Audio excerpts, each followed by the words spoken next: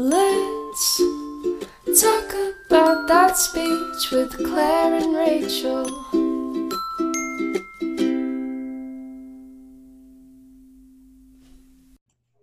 Hey everyone, and welcome back to the Let's Talk About Speech podcast. I'm Rachel. And I'm Claire. And we are back for another episode. But before we dive into today's episode, we wanted to say thank you guys so much for all of the awesome feedback from last week's episode where we talked all about books with Jenna. If you haven't had a chance to listen, go check it out. Yes, it was great. And it was so much fun talking to her. So definitely make sure you check it out. We have been planning today's episode, feels like for a while, just because we thought the timing would align perfectly with back to school and thinking, everyone is always looking for some new and refreshing activities, ways to prep your classroom and all that. But unfortunately, the reality is a lot of schools are not reopening at full capacity, if at all. The school year is going to look so different. But Rachel and I have been talking a lot about it this week, and we're all adaptable. It's part of us as being humans. We have to adapt, and our children are resilient.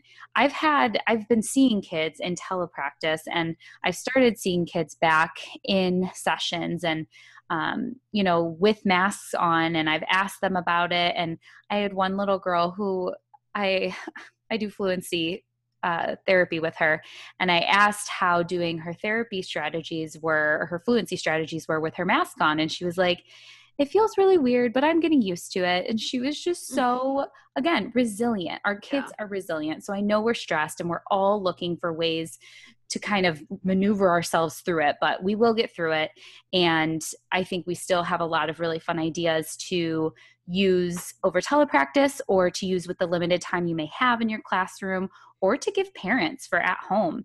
So I know it's different in every state too. And I think we're going to share some of the results we got from what we asked you guys. But at least where I'm at in Virginia, majority of our schools have announced that school will be virtual, at least around me, like all virtual, except for the self-contained special education classrooms are still going in. So that was interesting because that was kind of the first that I'd heard that we're doing that. And then I know in Ohio, the places I used to work, some of the schools are doing like 2 days a week. So 50% 2 days a week. They're doing Monday, Tuesday, and then the other 50% comes Wednesday, Thursday, and then Friday is virtual. Rachel, do you know? I don't know if Michigan knows yet, So right? Michigan is kind of up in the air right now. As are a lot still, I'm sure. As a lot of states are. I know that everyone's plan is due to the state the 17th of August, which I believe is the beginning of next week. Some districts around us have already announced their plans. Majority, I would say, are virtual. However, some of my friends work in districts where they've announced in person but at a reduced capacity or alternate days like you just mentioned. I know my district has a board meeting right now to vote on the plan. So I think a lot of things are just up in the air right now, and I know a large portion of what they're basing these plans on are kind of what phase our state is currently in. And the general guidelines that I've heard would be if we're in phase 3, we would be strictly virtual. Phase 4 would be a hybrid of some sort, and phase 5 is in person with strict health and safety protocols. That being said, I do know several districts have already ruled out that hybrid learning model where it would be a combination of in-person and virtual, just because they don't really think that's the best fit for their students. There's just so many different ways that people are going about this. I have no idea what the right answer is. I mean, the best thing would be if we could be in person, and we can't. So I feel like I also wish there was some like uniformity to it, because like, why can't our whole county do the same thing? Like, I understand state is different because up north, the population is nothing like it is in the county that I understand that, but I don't know. It's hard. Yeah, it's so hard. I agree. Yeah, so I'll just hop on my soapbox really quickly, just to encourage everyone to mask up because clearly it's not going away. And like you just heard me say, a lot of things are based on what phase we're in. And if no one's wearing a mask and being irresponsible, we're probably going to be in a lower phase, which means things are more difficult. And I know there's no easy answer right now, but I feel like everyone can do their part of wearing a mask when you're in public and social distance yourself and whatnot. Yeah, for sure. I know Claire mentioned the data. So we posted on our Instagram stories kind of testing the waters to see who knew their plan and who didn't. And that was up for about 24 hours. And based on everything we had, which we had a lot of people participate in it, which I appreciate, a couple hundred. And at that point, 77% of people did know their plan and the rest didn't. So 23% did not know.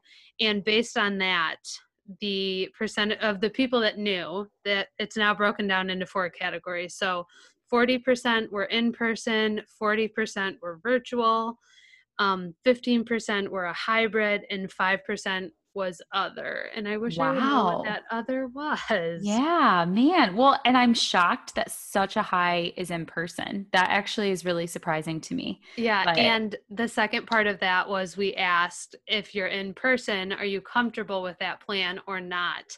And 70% of people said they were not comfortable being in person, and 30% said they were.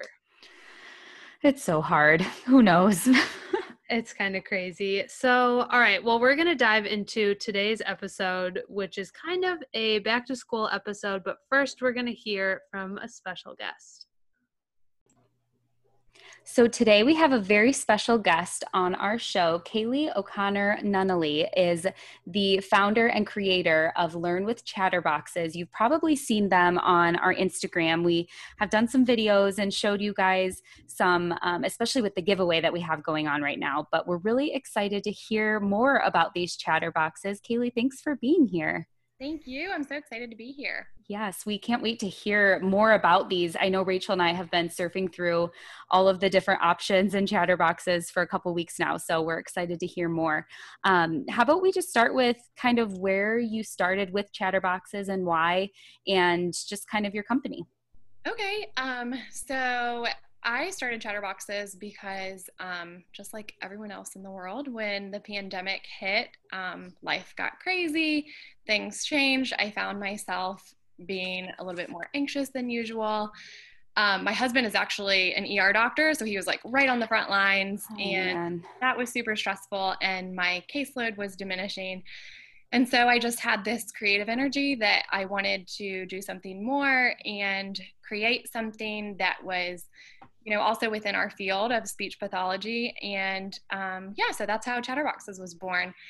I also am a partner with my good friend who does the Play-Doh for us. She is, we like to call her the play at home mama because she's super creative with her 2 kids. So she's kind of like the artsy side of it and makes the Play-Doh and helps in that regard. Whereas I'm on social media and doing the speech side of things and the parent handouts and that's awesome. You know, creating the product and everything like that. So you started during the pandemic. I guess I didn't realize that you've only been around for that long creating these. Yeah, we actually just launched the first one at the end of June. So oh, wow. Super new. Yeah. That's very impressive because looking at all of the different boxes that you have and the social media presence that you have, I would have never thought you're that new. So congratulations. Thank you. Well, I mean, with everything starting in March, I definitely had time to think and get things together, you know, before like putting it out there. That's for sure. A positive that's coming out of the pandemic. So that's cool.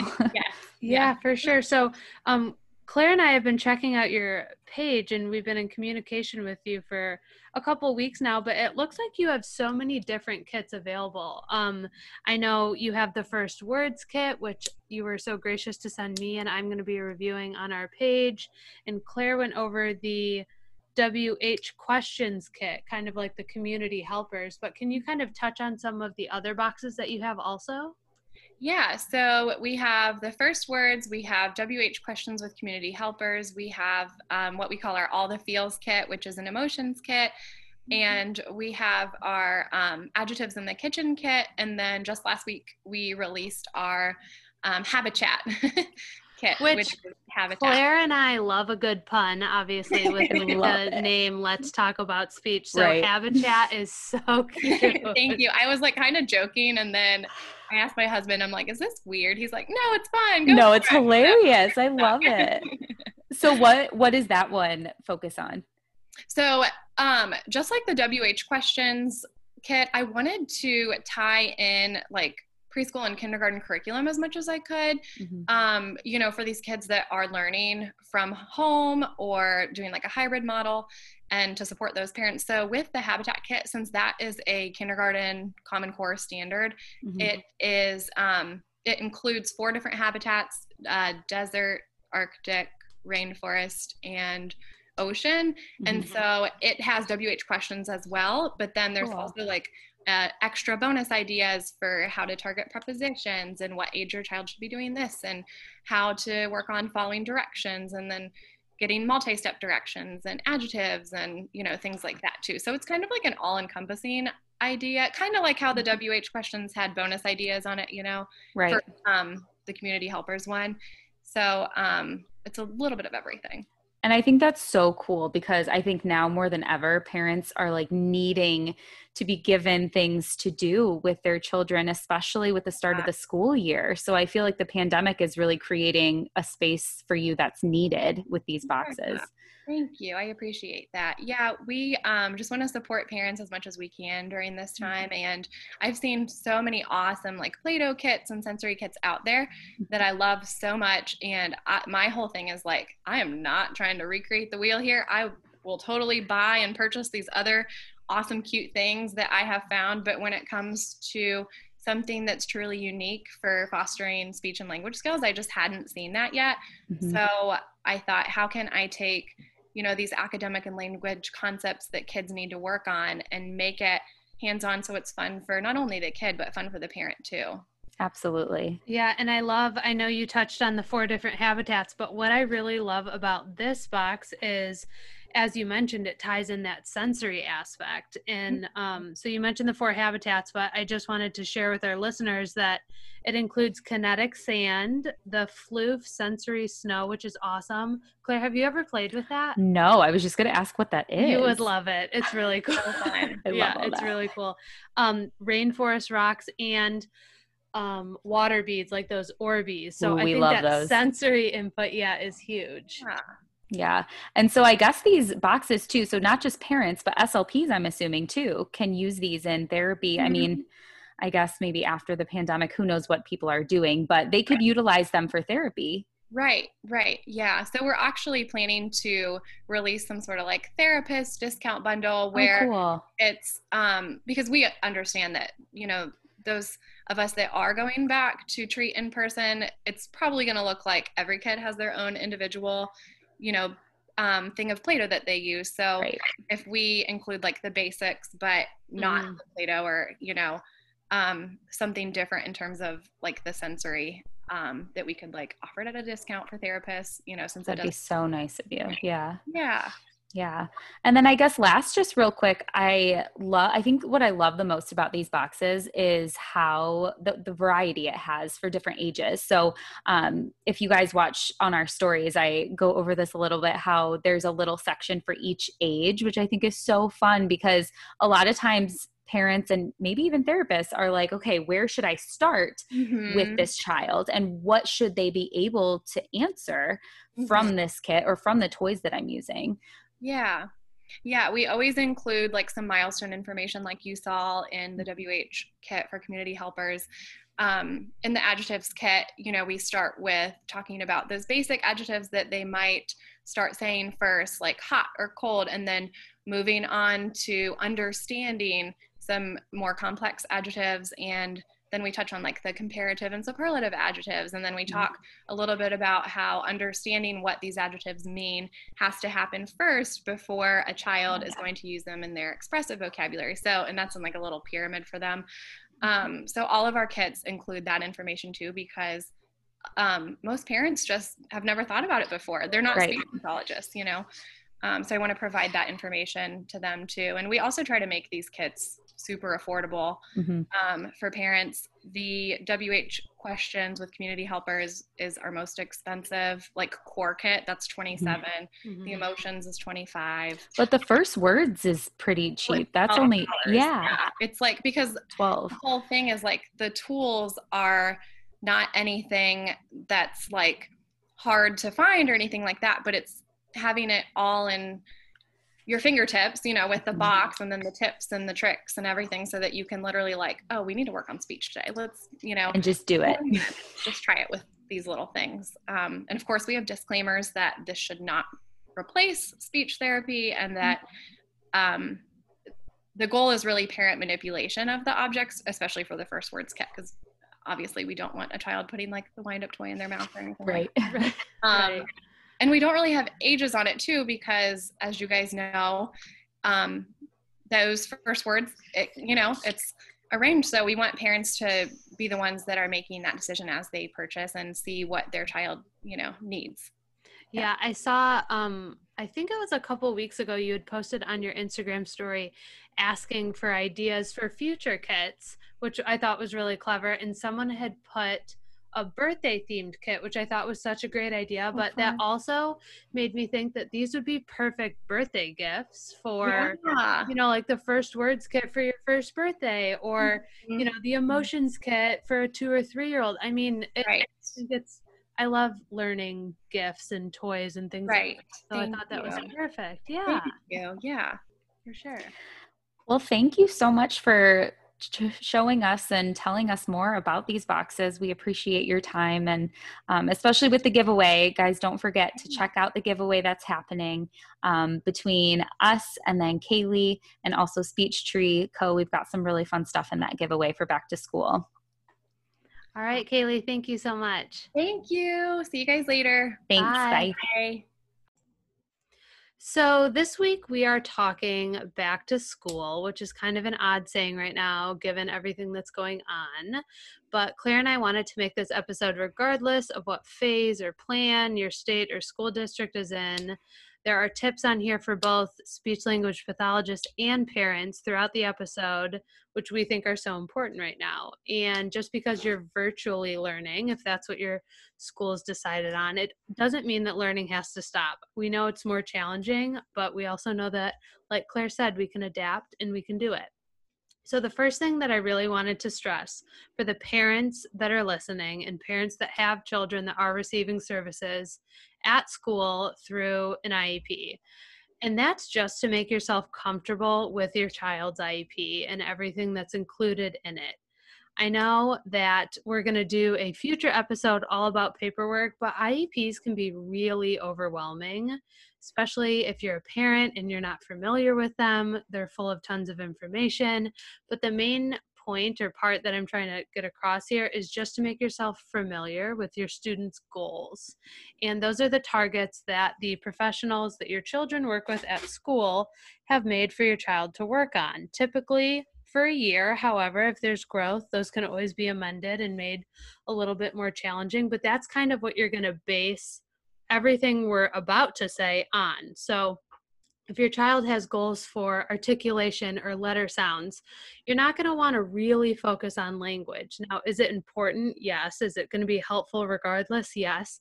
But if you really want to work on the IEP goals and what they work on when they meet with their speech therapist, you're going to want to focus on that section in the IEP.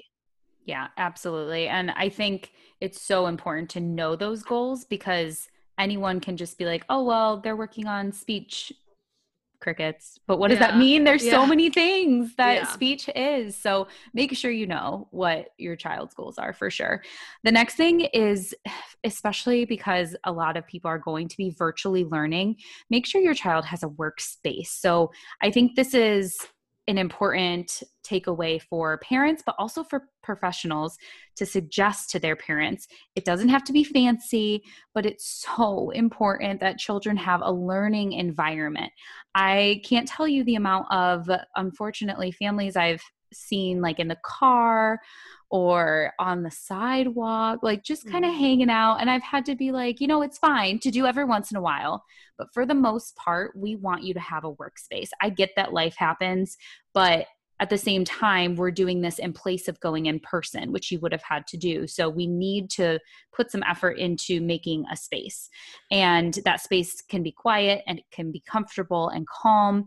And it needs to have a sense of predictability. So, when the child sits in this space, they know that they're there to do speech or they're there to do their schoolwork.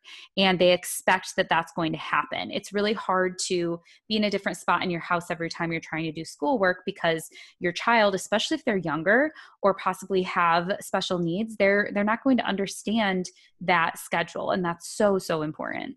Yeah, I think a lot of businesses were kind of expecting that too, because I've seen student desks. I've seen them at Costco. I've seen them at IKEA. They have little ones at Target. Check out like Facebook Marketplace. It doesn't have, like Claire said, it doesn't have to be fancy or expensive, but especially if they're older, right? Like upper L or middle or high school, they're going to want space, and maybe the kitchen table isn't always helpful or there's distractions going on. So I do think that's really important to make sure they have kind of a space that they feel comfortable in and they can get some learning done in. Yeah, absolutely. So we wanted to break this down for you guys by ages because we thought that would be easiest. However, a lot of these overlap. So some of the stuff we talk about for 0 to 3 or toddler, I guess, age to 3 is going to be relevant for later ages as well. So the first thing I wanted to kind of touch on was visuals. And I put this in 0 to 3 because I felt like little kids really need schedules, but older kids really need schedules too. So I guess this is just kind of for all across the board, how important making a schedule is. Days with Gray, which we've talked about before, it's a website made by a mom who has 3 kids. She has a toddler and then an older kindergartner, I think, and she has a couple different kids of different ages, and she has done a lot of different blogs lately on how she's adapting to this COVID situation. And check out that website because it is awesome. She has so many good ideas. She's a genius, but she has a whole blog on visual schedules and visual routines. And she talks about how schedules change, and that's fine, obviously, especially when we're working and learning from home, but it's how we create and implement the schedule each day that needs to remain the same. So, even if you have different things you're doing, you should still have something set each day of what you're doing. So she said to start by think of your day in thirds. And I was like, I think I already do this. So I think of my day as like morning when I get up, and then my work time. So like 9 to 4 or 9 to 5, whatever, when I get my work done, and then after work. So I do the same thing. And it's important that we kind of teach our kids to do this as well. So they get a little break and playtime and food in the morning, and then they have their work time, and then they have their downtime, and you kind of fill it in. So you look at the times also that aren't maybe their best, and you plug in some sensory time, or you plug in a break, even if it involves screens, just because that's a time, maybe 2:00, that they just do not do well. So that's what you put on their schedule. And then everything else you incorporate around it, playing, working, meals. But again, I think schedules are so important now more than ever, especially when learning from home. Yeah, I love Days with Gray. Awesome. I know, for so many reasons. And one thing that I really love is her like mantra or slogan is inviting play into your everyday, which is so accurate for these littles that are in that birth to 3 population, that early intervention that's so key. So if you haven't seen her Instagram page or her website, she has tons of amazing ideas that are really around the idea of just incorporating play into everyday experiences. And she started with this idea of breakfast invitations, which Claire touched on during our episode all about incorporating language into everyday activities. So if you guys have a chance, you should check that out. But I'm on her website right now, and she breaks play down into block play, counting bears play, books play, outdoor play, sensory play. Then she has a learn tab and breaks that down into literacy, math, art, naming activities, fine motor, gross motor.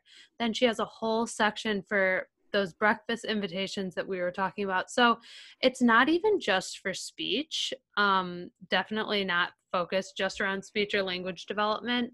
I love that she includes those fine motor and gross motor activities, like Claire said, if they need breaks, if they need a sensory experience. She has so many resources. So I would definitely check that out. Her blog is awesome too. I was reading a little into it. she used to be a kindergarten teacher. So that's kind of where her expertise comes from. So she knows what she's talking about. She had groups of 24 to 5-year-olds. Like that's insane. Yeah. Kudos to any kindergarten teacher out there because that's so much. But she also talked a little in her blog about how, when she's trying to teach her kindergartner, her toddler's right there and he's maybe 2 or 3, however old he is. But she talked about how that's going to happen a lot now because your child that needs to learn and maybe has a curriculum is going to have their little 2-year-old brother or sister coming in and wanting to do things. And she said to just own it and have that toddler come in and give them something to do at the same time. So, even though they're not learning the same things as that kindergartner, still give them that schedule and formulate them into that routine. It'll make it so much easier on you. Yeah. I've had a couple friends tell me that have multiple children, older and younger. Yeah. And they've told me that their older ones, they've seen them regress a little because they're kind of being drawn to what the younger ones are doing. And I've had a couple of friends say that they kind of turn that into like a learning experience where, oh, so-and-so needs your help. Can you show them how to do this? And even they're if like the teacher. That's fun. even if it's way above, what the younger one's working on, if the older one can like sequence it and answer questions and explain those steps, that's so important. Yeah, that's awesome. Yes. So another thing with this age group, this toddler age group, is the parent coaching. So I feel like we will probably do a whole episode on this at some point because we could talk about it for so long. But essentially, parent coaching is exactly what it is. You are a coach to the parent. You are teaching them the strategies that you're implementing, why you're implementing them, why it works, the research that backs it, and then how to do it. So ASHA has some pretty good articles. Specifically, they have one called Couching to Coaching. It's hard to say.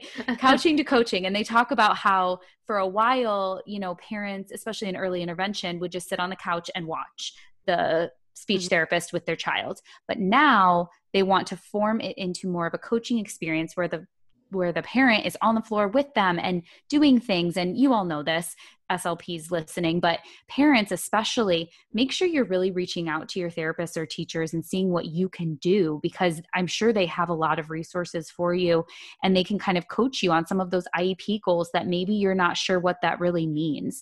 So for SLPs, some parent coaching is hard to start, especially if you're not used to it and in early intervention, but this can be done with the older kids too. You really just start by asking the parents what their goals are for their child. So, you have your goals that you need to target, but what are the parents' goals? Because the parent sees them in the home environment all the time. And maybe their goal is they really want them to be able to say their little sister's name and they can't. And so then you add that and you incorporate it into your goals. And that's just a really nice way of incorporating what the parent wants and what is going to be most functional for them. And so once you have that, you observe the parent with their child in the home environment and you start to intervene with your strategies as they're playing with their child and as they're maybe reading a book. You intervene and say, hey, that would be a really good moment to talk about what the girl is doing. And don't flip the page yet. Look at all those different adjectives that you could talk about, things like that. And then you reflect with the parent and you talk about how that went. And there's times when you could even let the parent take the lead and say, okay, I want you to try this with them and I'll, kind of guide you. And coaching in itself, there's a lot of different ways to coach. You can coach side by side. You can coach by instructing. But essentially you just want the parent to be on your team and you want the parent to know what you're doing and to also feel comfortable implementing it on their own. Yeah, I love doing this with I work with 3 little ones that are 2.5 or under. And I love starting the session like 5 minutes before, like how have the past couple days been? And then 5 or 10 minutes after, if they don't sit in session. I have some parents that sit in and it's helpful. I've had Mhm. some parents that sit in and it's not, because they're hanging all over mom and dad. They just focus better without them. So for those, I take 5 or 10 minutes after the session and say, these are the things we did. This is how I incorporated these words. These are the words I want you to use in the next 3 or 4 days. And then again, when I see them the next time, again, take that first 5 minutes or whatever and check in and see how it went, because you never know what they might pick up. Right. And virtual learning gives us such a unique experience where we're seeing the parents every time, where maybe we didn't if we work in the schools. Yeah. You don't ever see them. So it's really cool. And even if, maybe the parent is working and maybe they're with a babysitter or a grandparent, make it a point to shoot them an email about what you did. There's a lot of different ways to communicate, even if you don't see them face to face. But Hanen is a resource center we wanted to make sure you guys knew about. We will link it, and we don't want to get too much into it because it's really complex, obviously, again, but it's basically just an awesome parent-based resource. And it has resources for parents, but also for professionals that are surrounded around parent coaching and making the parent be the one that is able to also implement strategies when you're not around. And I feel like a lot of the parent coaching that we as SLPs do in sessions is really centered around this. Yeah, I know that someone from the Hanen Center came to talk to us when we were in graduate school.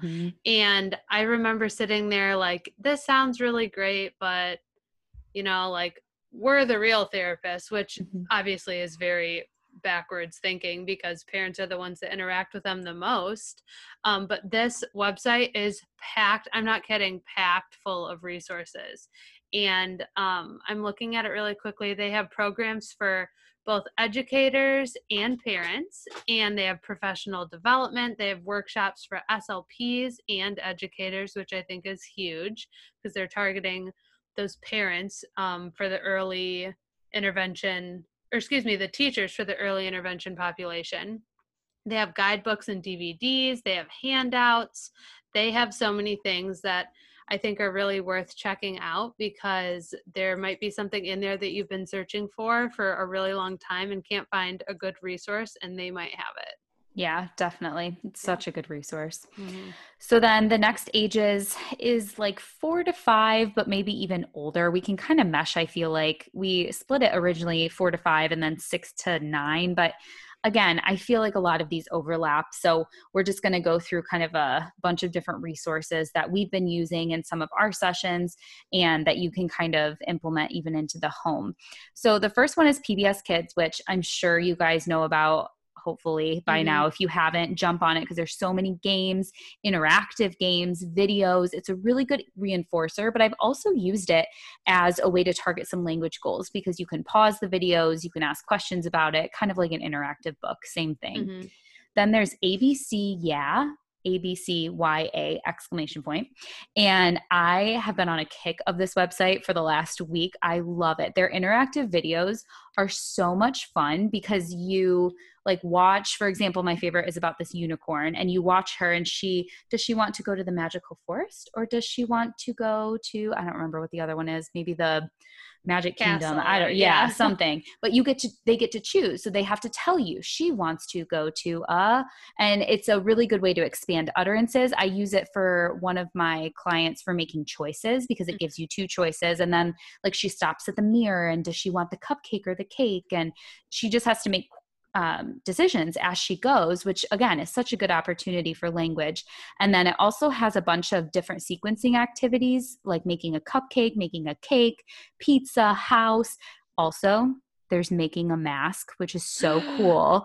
Literally, it's a mask. That. Isn't that so fun? You put colors on it and designs. And again, I'm not a huge fan of giving my kids mouse control on teletherapy. I know that some are. I usually do not, because I want them to tell me what to do. I think it gives me more opportunities to see what they can tell me to give instructions. So especially with the little ones, I don't recommend the mouse control, but it's a good way for them to kind of tell you what to do with it. And then calendars. I know Rachel is going to talk about this too, but calendars are so nice. We have articulation and language ones we can link for you on Teachers Pay Teachers. And it's essentially just, it gives you something different each day, right? I think we both used those. So it focuses on a different aspect of their goals or just language in general to give them something to work on, you know? Right. So if you guys aren't familiar with the calendars, like say you have an articulation one and your child or student knows what sounds they're working on. So say they're working on K's and G's.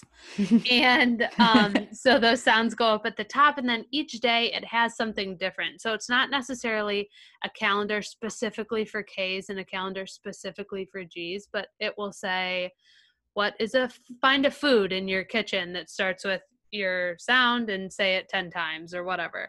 The next one will be like a scavenger hunt or go on a walk and find something or color a picture. So those are awesome. And mommyspeechtherapy.com is also a really awesome resource for articulation word lists. If you go to the section up at the top called free downloads and click on that, she breaks it down into like almost every single sound. And then further from there, I'm just looking at S, for example. So she has S initial words, S initial sentences, S initial story. Oh my goodness, I picked the most tongue twister one. Tongue twister, yeah. Yeah, and then breaks it down. So initial, medial, final, and I love those. Those are perfect. They come with colorful pictures, so those are perfect for at home, right? When you don't have your artic cards right in front of you. So those are perfect. And another one I found that's exactly the same, it breaks it down by initial, medial, final, is Speech Teammate, which I actually found recently because I was looking for more pictures because I use mommyspeechtherapy.com so much. Yeah. But it's truly the exact same thing. It breaks it down by sound and then position. But what I like is that on the top of the sheet, it has warm up. So you practice it in isolation and then paired with a vowel first. Oh, nice. And then you put it into words. So these sheets too, like hang them up on your fridge, tell the parents to hang them up somewhere, keep them accountable, because otherwise it just ends up in a folder and they forget about it. So this, even with in-person therapy, whenever, like it's so much more beneficial to have it out so they can actually do it. Yeah, I've had some parents print out the sheet, that's on Mommy Speech Therapy, and each of the words are in little blocks, and they cut those squares out, and they'll like tape them around the house. Cute. And then they have to around Halloween go trick or treating and find them all, or love that, collect apples or whatever. Do that for an activity at home. Yeah, on speech day, that's what you do when you're practicing your sounds. How fun! I love that. So another thing that's really awesome is Go Noodle. I'm pretty sure every educator knows about Go Noodle, at least classroom teachers. That is perfect for movement breaks when they need to get up and get their wiggles out because they've been sitting and working really hard, or like Claire said, they get antsy right after snack time or right after they have lunch, or they've been sitting for a while. So Go Noodle is awesome to check out. Also, YouTube is really great and has so many resources you would never think of. I was looking for a video. I was working with a telepractice client last week, and I was looking for like a simple following directions video because it was getting really boring with Miss Rachel playing Simon Says. So I was like, we're just going to go for it. And I Googled, following directions, and a fun little sing-song video came up about directions to follow, like stand up, sit down, turn. Yeah. So YouTube is packed full of things you wouldn't. And there's always new things on there. No matter how long you've been doing this, I feel like you will always find something new on YouTube. Yeah. And another thing is books. So last week's episode was all about books with Jenna Kirk, and she even mentioned using YouTube with the books. So I think the example we were talking about was The Very Hungry Caterpillar. Type that in. You can even find those on Storyline Online. Storyline Online, yeah. And that's where the celebrities or different famous people are reading those. And like I said, those have questions included with them, which are perfect. Yeah. And then going along a little bit with the scavenger hunts that Rachel was talking about, I love the idea of cutting pictures out and putting them around.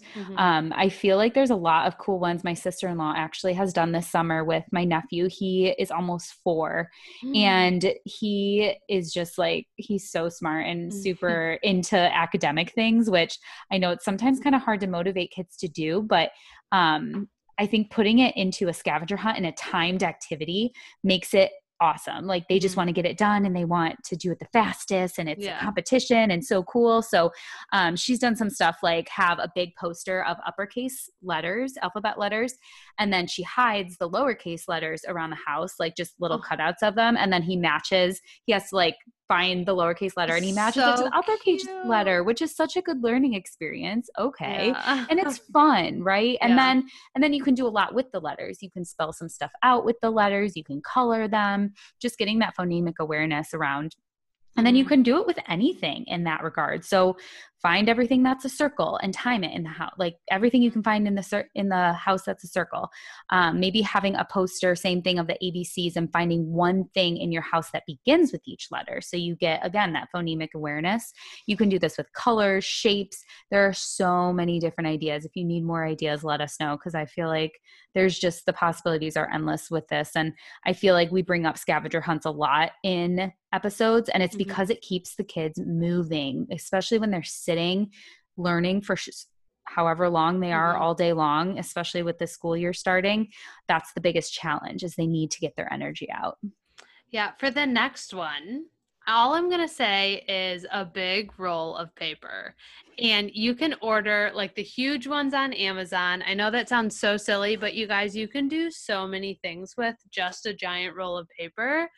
And it can be different every single time. So like Claire just said, you could take a giant roll of paper and do that alphabet activity. Or Claire mentioned in the implementing language and everyday activities, you can take a giant piece of paper and take kitchen utensils and trace them, and then put all the kitchen utensils to the side and have them match it up like a puzzle. You can trace, if it's a big enough roll of paper, you can trace your little one on there and then have them label different, but you guys can work together on labeling different parts. I love that. I love that. How fun. Just because I feel like I remember when I was a kid and getting like my body traced was so cool. And you get up and you're like, oh, it's me. It's me. Yeah. And then you like try to color it in and think it's going to look so great. And it's oh my God. A legit really awkward, design with like two eyes. It's so fun though. Oh my gosh. What a fun activity, especially if you have siblings and you can do like multiple ones and then hang them up. Oh, I love that idea. Or rip out like a giant sheet, and that is going back to working on K's and G's. That's the K sheet. So now we're going to do our scavenger hunt, and we're going to go through the house and find the K things, put them on the sheet, and then trace them, and then come back to it in a couple days. And can you guess what this outline was? Remember, it started with the cuss. Yeah. So I love that. I also love art. So you can do so much with that though. I agree. And then the last little one for this age group is just magnets, putting them on your fridge. You can put them on cookie sheets. Not sure, parents out there, if you know your cookie sheets are magnetic. They are. So if you get any kinds of little magnets like ABCs, shapes, animals, whatever, and you don't want to be standing at the fridge, you want to go sit down, like put it on a cookie sheet. It's super easy. Yeah, I love that. So then we're getting a little bit older, ages like 6 to 9. And I recently saw a post. I actually think it was Kaylee's post from Learn with Chatterboxes. She actually posted about Emory Global Health Institute creating this book challenge, this ebook challenge for authors. And it was a competition, not really challenge, but all of these authors made these age-appropriate children's books. The ages were supposed to be around 6 to 9 years of age, and they were supposed to be pertaining to COVID-19. And these books are meant to ease anxiety, educate at the child's level, and provide the children with a sense of safety during this crazy time. And so they did have this competition. They have a winner. So the winner, and there's 4 honorable mentions. So a total of 5 ebooks are up for free on this website. And they're so cute. They're so cute. And again, it's a free resource, 5 free books that you can talk to your child about COVID, which I think is so important too, because, I know it's been around for a while, but kids are still kind of confused, and the anxiety that builds, especially surrounding this, not just with adults, but with kids too, I think is really important to address. And it's created for kids. So it talks their language and it gives them that sense of safety, even though they might feel really scared. So I think it's a good thing to implement maybe as an introduction book for your first classroom topic or your first speech topic, or for parents to open that discussion for them. I think that's really important. And then themes was the other thing I wanted to talk about. And Rachel, I feel like we have so many ideas for this too. Yes. We could make a whole episode. Yeah. But themes for like even weekly. I know every day is a lot to ask, but weekly themes. So you could do a beach theme, a pirate theme. I don't know. There's so many. have, right? you know what, on my Teachers Pay Teachers, I have a whole calendar for the year of all Love themes, so we it. can link that. I mean, I Yeah. have things like outer space, pirates, and you can tie so many cool things into that. So we will definitely, we can link that on our website too. But I love themes. That's probably why and how I acquire so many materials. Right. Well, and it's motivating for the kids though, too. So, you know, you can plan ahead. You can be like, oh, well, next week we're doing outer space. So we have to prepare all these things. And then, the next week we're doing the farm. And like, you can just, it's anticipating things and it's giving them something to look forward to. Like, how cool. For sure. So again, Go Noodle would be perfect for this age to get those wiggles out. And this next one that I bring up, I'm going to bring up for this age group and the next two. So there are so many free virtual museum tours out there and free zoo cameras. So if you like go into Google and type in live panda cam or live, I don't know, dolphin cam, some zoo or some natural conservatory something will have something and it will pop up, and those are so fun to watch. And you can work on, I mean, you can tie in the habitat talk, you can tie in different life cycles, like I said with a hungry caterpillar last week. If you're, you know, it's Hungry Caterpillar Week, and now you're going to talk about the life cycles of the caterpillar and what happened at the end of the book. And I just think there are so many free, awesome resources like that that we kind of forget that we can tie like a museum tour or a zoo tour into speech and language development. I think it's perfect. So I found a giant list of 75 of quote unquote the best virtual museum tours. Oh my God. 75. 75. That's amazing.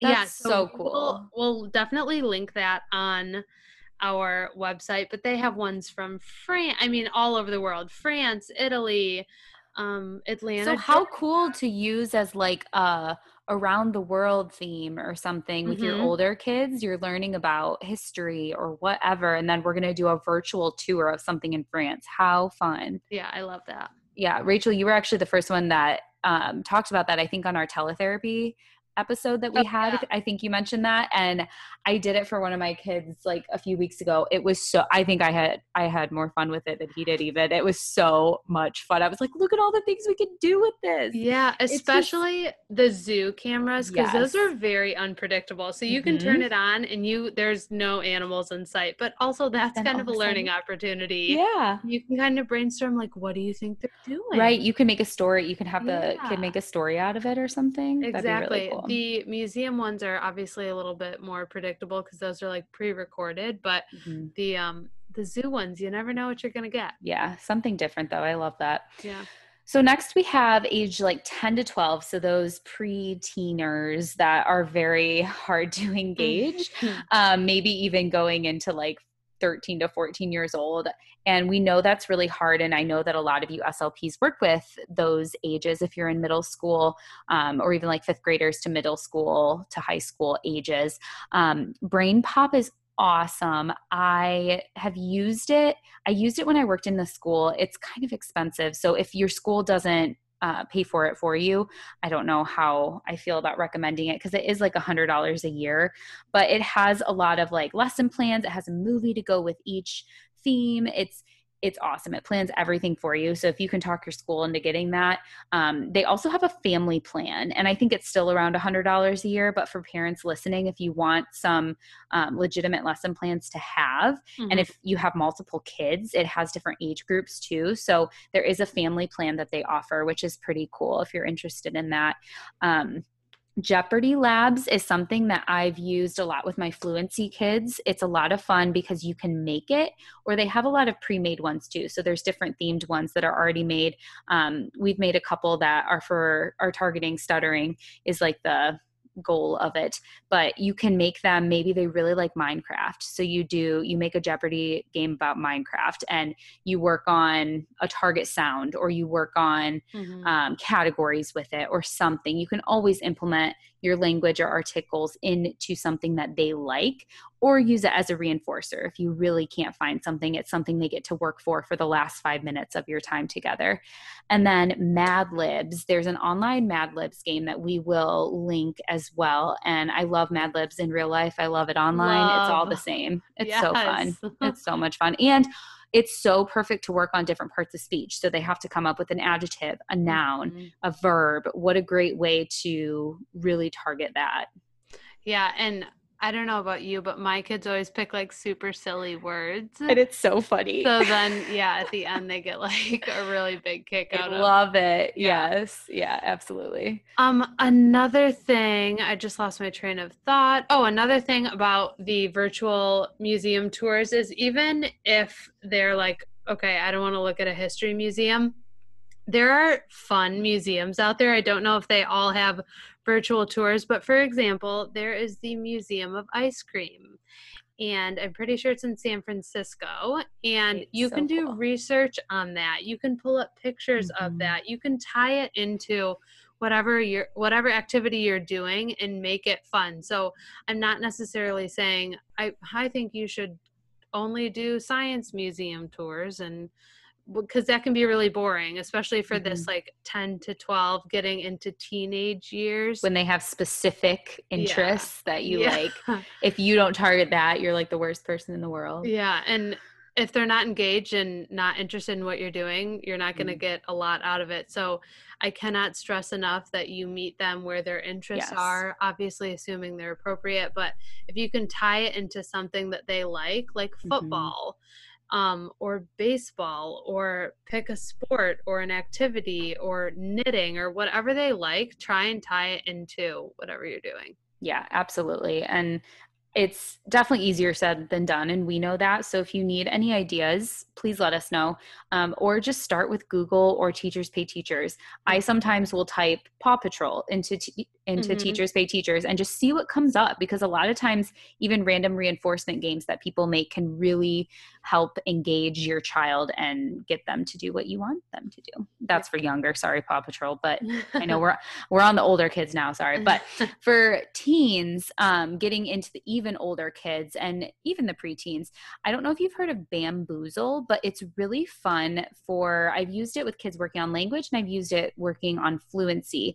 They are a bunch of different language games essentially, and they change all the time. So what you see one week isn't going to be what you see the next week, which I like because it's not always the same. So you're getting something different, and then you get some variety. So you can use one website for a variety of different things. And they usually have something centered around categories, around vocabulary, usually something pertaining to grammar. And then for my fluency older kids that I've seen lately, I've been doing the Would You Rather. There's a really fun Would You Rather game, and it's so fun. I love it because it's like, would you rather be the fastest person in the world or be the smartest or something like that? And it just gets them talking. And I always ask them why, so that it gives them even more opportunities to talk. But sometimes they're funnier than that too. Like, would you rather eat a whole plate of spaghetti or a whole thing of pudding, or like something crazy like that? That's not that funny, but I was trying to think of something funny off the top of my head.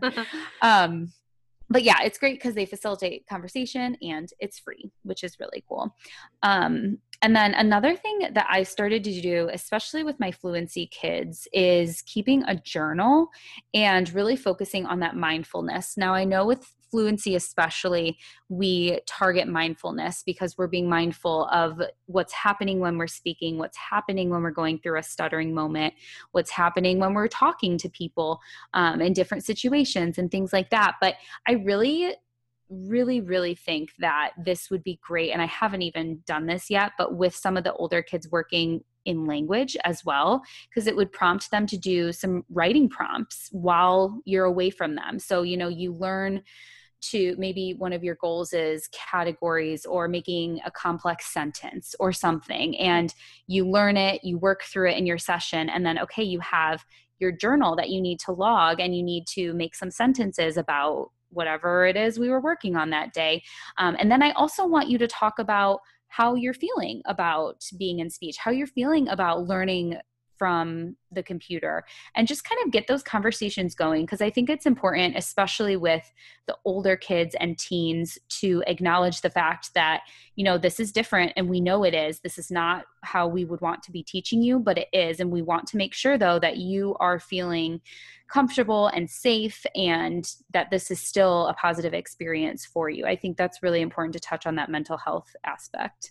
Yeah, I like that a lot, because so much of who you are when you're a teen is kind of like your social identity, right? And engaging with friends and stuff. So I think that's really important. One more thing I wanted to touch on that really you could use, I would say like upper elementary on, is Kahoot. Have you ever used Kahoot? I haven't. So is it online? It is. It's online. Cool. And it's this website where essentially you can make like a quiz, and there's different answers. And for example, if you have a group, or you can make one or assign it, you can make the quiz about anything. So I'll use the example of Minecraft, like you said before. And however quickly you answer is how many points you get. So it's kind of like a competition. But you can also tie that into different language activities, or even as a break. So many of these things that we use, maybe you have an activity or your targets that are impossible to use with Mad Libs, but you really like it. Use Mad Libs, or use Kahoot, or use Brain Pop, or Go Noodle, or any of these things as a break or a reinforcer. What they work for. Yeah. Absolutely. Sure. So we hope you guys found a lot of these ideas and tips and tricks and resources useful. Definitely check out all of the links that we are going to post, and we post every single week on our website, because they are super helpful. And I think there's a lot of resources out there that we're discovering each day. So we will continue to keep you guys updated. And let us know if we missed anything that you're like, oh my gosh, this is the greatest thing that I found that helps parents at home, or that helps kids over the computer, because we're still learning new things too. We're still in this learning process with you guys. So yeah, and we would love to share that on our Instagram page and shout you guys out. So for sure. That's awesome. Keep the ideas coming. Mm-hmm. So that wraps up this episode. Thank you guys again so much for joining us. And as always, you can find me, Rachel, on Instagram at SuperSweetSpeech. And if you or anyone you know is in need of speech therapy in Southeast Michigan, feel free to email me at speechisssupersweet@gmail.com. You can also follow the Let's Talk About Speech podcast on Facebook and Instagram. So make sure you give those a like and a follow. And don't forget to check out our website, letstalkaboutspeech.com. And you can find me, Claire, on Instagram at kindly_speech, or my Facebook page, Kindly Speech LLC. And if anyone in the Virginia or Ohio area is in need of speech teletherapy, please contact me, kindlyspeechllc@gmail.com. And then Rachel and I also have the email for the podcast, Let's Talk About Speech podcast@gmail.com. As always, email us with questions, suggestions, anything you guys have, just to say hi. We love hearing from you. It's so fun. So we appreciate you guys as listeners, and we will hear from you soon. Also, if you're listening and it's Tuesday, make sure you check out our giveaway, yes, because it ends on Friday, and there are so many cool things that you can win. There are, yeah, definitely. Have a good week, guys. All right, bye.